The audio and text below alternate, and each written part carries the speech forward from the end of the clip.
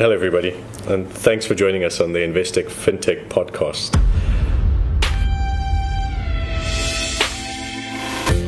My name is Lyndon Sebroin. I'm the Global Head of Digital for Investec, and I'm joined today by Devin Coley, who's our co-head of the Investec Emerging Companies team here in the UK, as well as a very special guest, Norris Koppel, who is the founder and CEO of Monese, an organization that we've had a 3-year relationship with and have started to form quite a strong partnership with.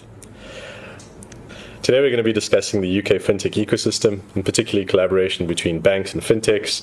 We're also going to get a view on the regulatory environment and what's allowed this growth in the UK. And we're particularly interested to get to know about Norris and his story and how he has built the organization that he has and what's prompted him to try and solve this problem. So guys, thank you for joining me today. Hi. Hi there. Okay, so let's kick off with a question for both of you. Devin and Norris, what does the fintech ecosystem look like in the UK at the moment? I think at the moment it's come along, it's transformed quite significantly from what it was. I think it started as a disruptor to remittance as an early doors into 2010-11, and you had the rise of TransferWise and others.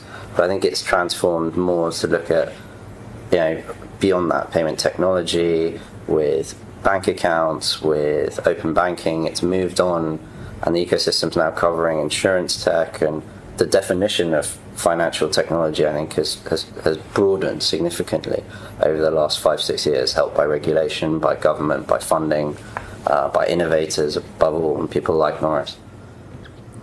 Yeah, I would support it. I think UK is incredibly active when it comes to fintech and now banking and so on.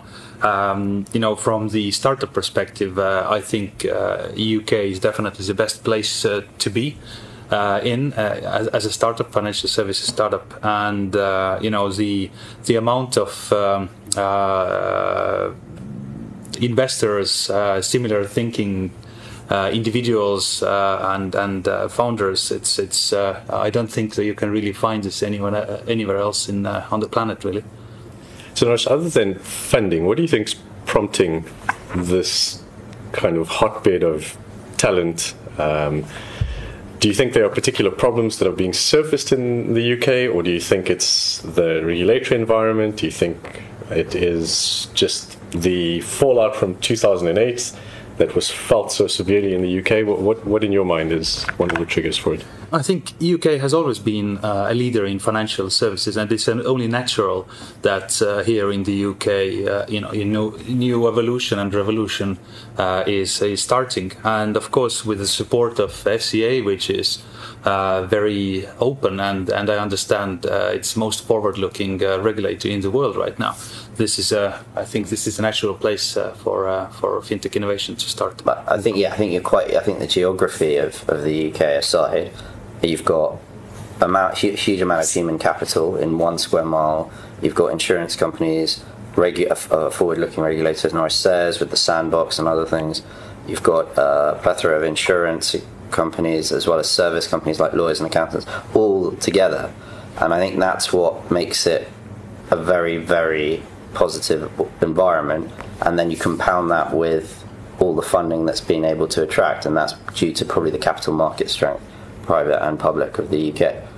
And all the banks are here, of course. Yes, I mean, above all, I guess. And you can, within 15 minutes walking radius, you can reach pretty much everyone. Yeah.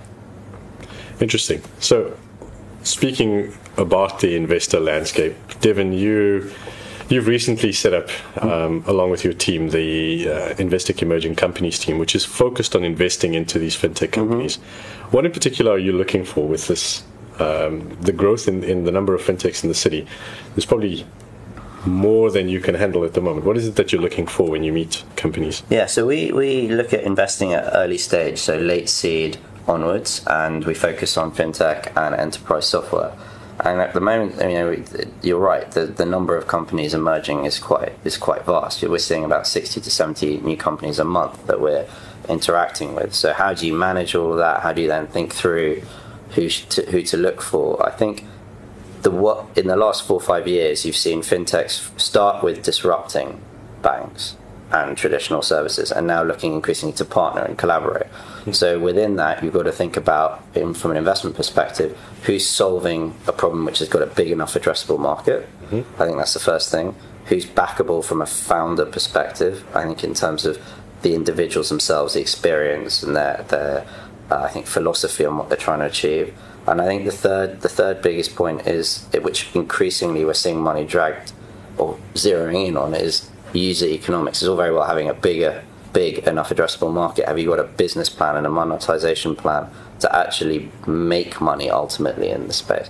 There's been a lot of noise about disruption and innovation, but can you yourself as a fintech disrupting a multi-billion pound bank, can you try and create something yourself which will hopefully make millions at profit level? And I think that's where you've got to be quite tough, I guess, and quite filtering in your process about who's going to actually succeed and who's not.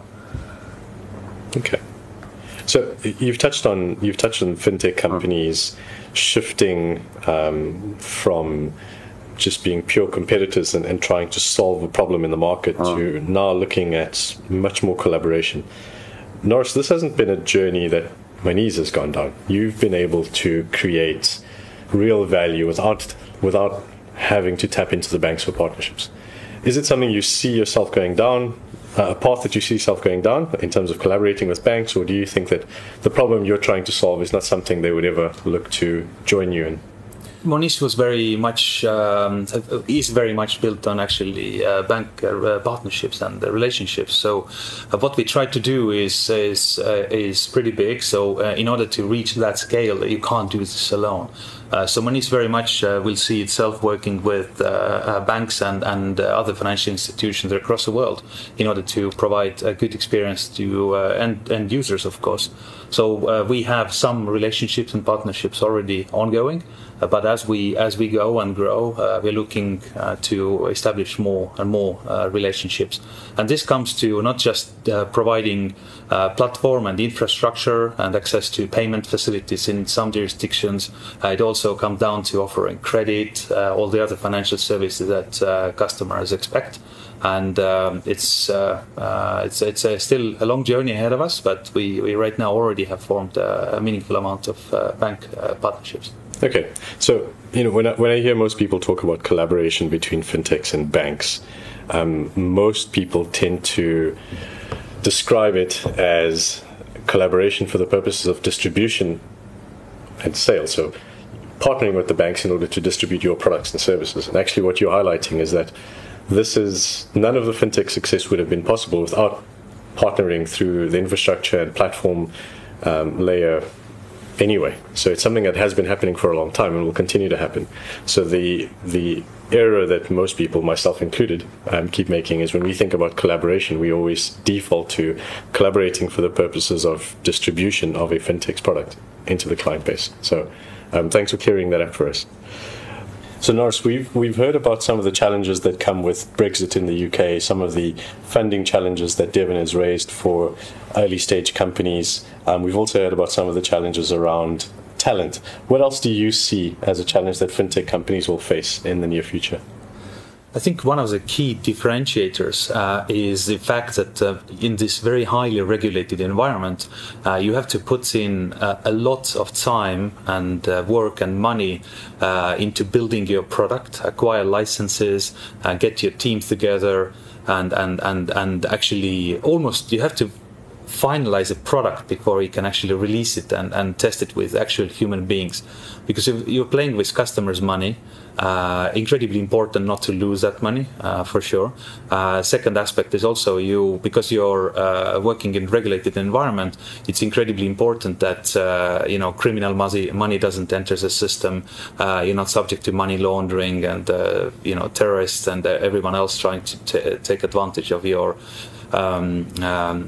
systems. So I would say it's incredibly hard to spend half a year, 2 years, 3 years in a garage building your product and burning money before you can actually test out whether your ideas and your approach actually works. And we have seen quite few failures in this space. People have just ran out of money before they can actually release something and test the product. So I would say that's one of the biggest hurdles. And really, you can be as tech heavy and tech focused as you like, but if you can't test your product with actual human beings, then it's much more challenging to launch something in financial sector compared to, let's say, some sort of other building another technology company where you can test almost immediately. You can build your MVP incredibly fast, release it, test it, and see what works, but doesn't. This rule doesn't apply when you're building a fintech. And I think on the funding point, we've got some interesting numbers that our teams put together, which we've seen that despite Brexit, and I think everyone's concerned about what we may or may not end up with in a year or two's time, but in the 12 months before Brexit, the UK had about 500 million of fintech funding. In the year after that, it was 620 in the 2 years or the year just closing to June 2018, so 2 years after Brexit, it's been 1.5 billion. So you can see, despite the growth, despite the concerns politically, there's been nearly a tripling of funding in for fintech startups, and I think it's also been far more discerning in the sense that over 75% of that has gone to 10 to 15 companies. So it's now it's much more focused on the businesses which are starting to emerge as real high growth technology unicorns potentially in the coming years, already unicorns.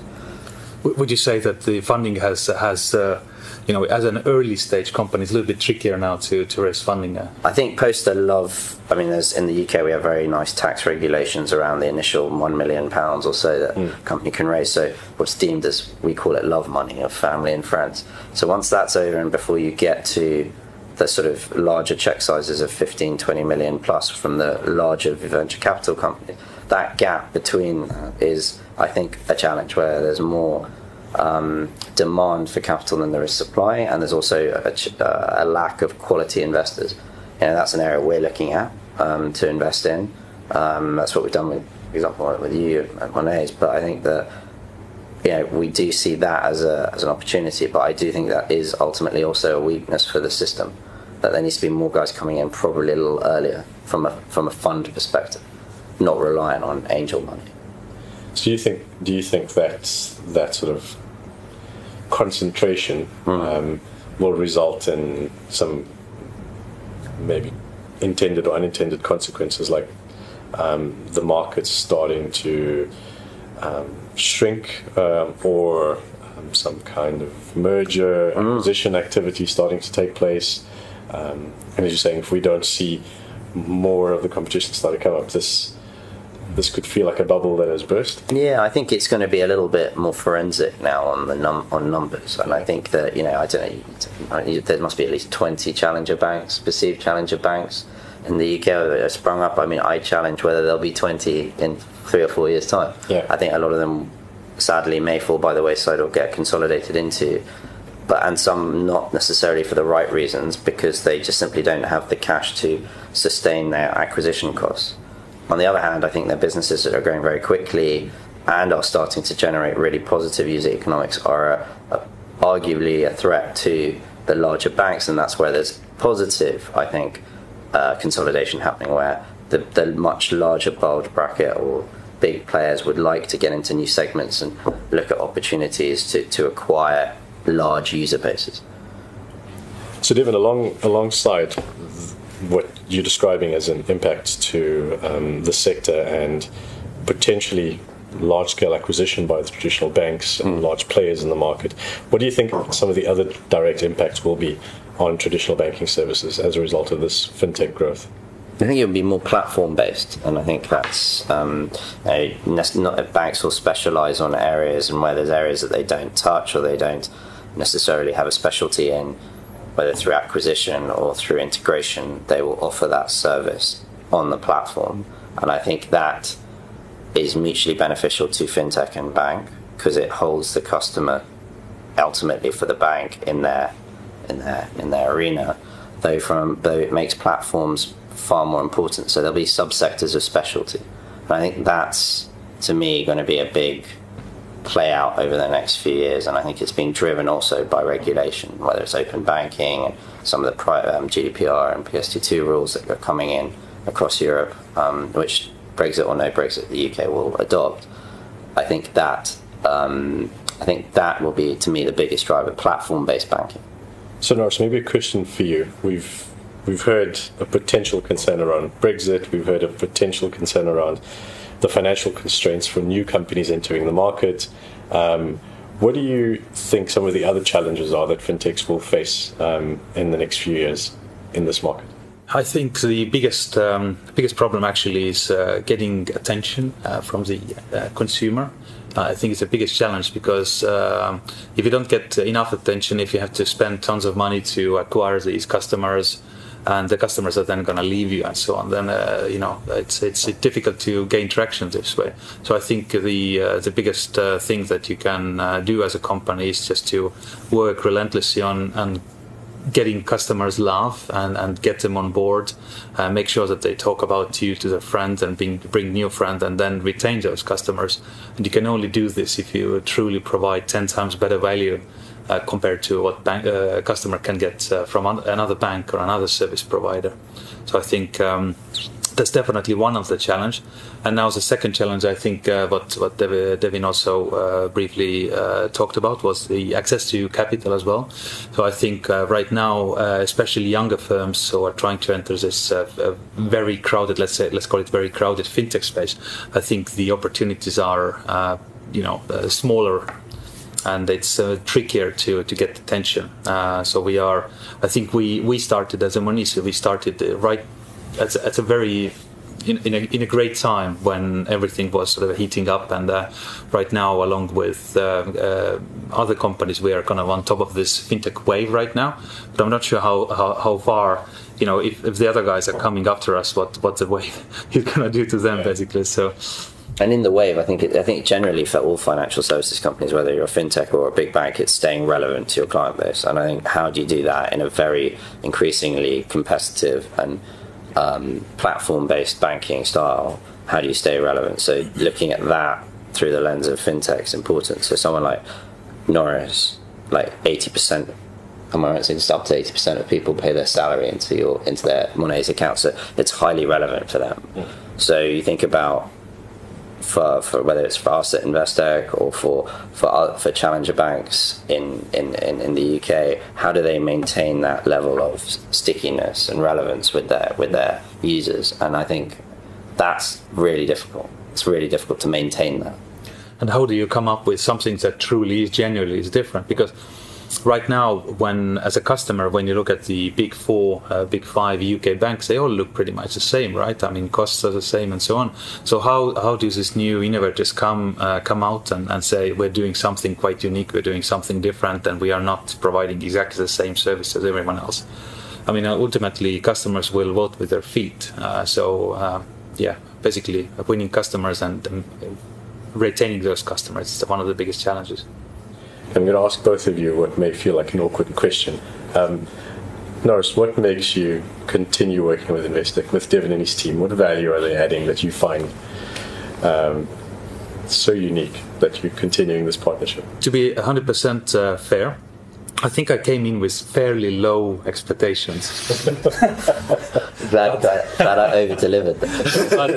But what I've now learned over the past 3 years working with Devin, it's very clear that Devin is incredibly passionate about the industry and ensuring that Investec Bank is able to collaborate with guys like us, invest into fintech businesses and basically be one of the most innovative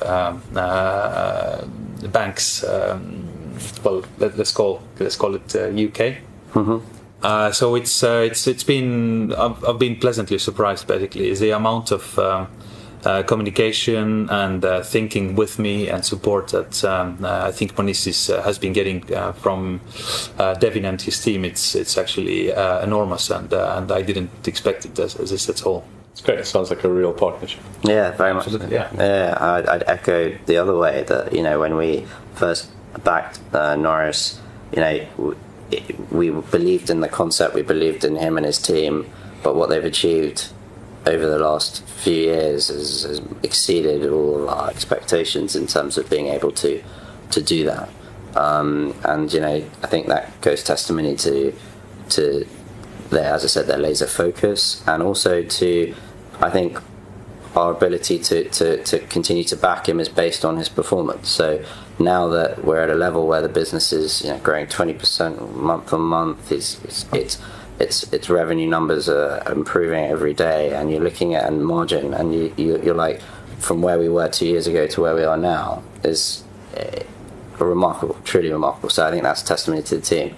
So it's dedication, and I know there's been a lot of late nights and a lot of sacrifices made along the way, but I'm sure it'll be worth it in the end. Devin, we've heard a few times that the emerging companies teams, and you in particular, work with Monese. Mm-hmm. What does that mean? So I think the partnership between Investec and Monese is I think multifaceted. So I think we started off with an investment in Monese, and that's grown over time, and we've backed Monese over 2-3 rounds of funding, and that is an equity support for the company. I think as the business has grown, we've seen how we can assist Monese in other ways. We're discussing obviously particular partnerships on the digital side, but over and beyond that, it's also seeing how we can help them from the advisory perspective as well.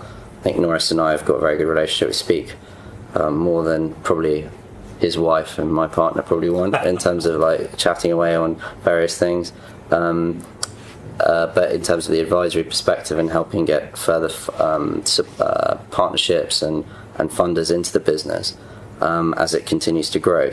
And I think that's testimony to also like what we're trying to do in the emerging companies business, which is invest and advise fintech entrepreneurs as they grow their businesses. And we do this in the UK, and we focus particularly on, I say, the late seed stage, but we don't just do this in the UK, we do this in China, in India, in Australia, in Southern Africa, where we really are trying to become relevant and I think a partner to a lot of the fintech and wider technology entrepreneurs. Thank you everybody for joining us. That was Norris Koppel, who's the founder and CEO of Monese, and Devin Coley, our co-founder of the Investec Emerging Companies team here in the UK. It was a pleasure having you both on. With all of the changes happening in our ecosystem, I'm looking forward to the impact that both Monese and Investec will have in this landscape. Thank you all for joining us. I'm Lyndon Sebroin, signing off. The views expressed are those of the contributors at the time of publication and do not necessarily represent the views of the firm and should not be taken as advice or recommendation. Investec Specialist Bank, a division of Investec Bank Limited, is a registered credit provider.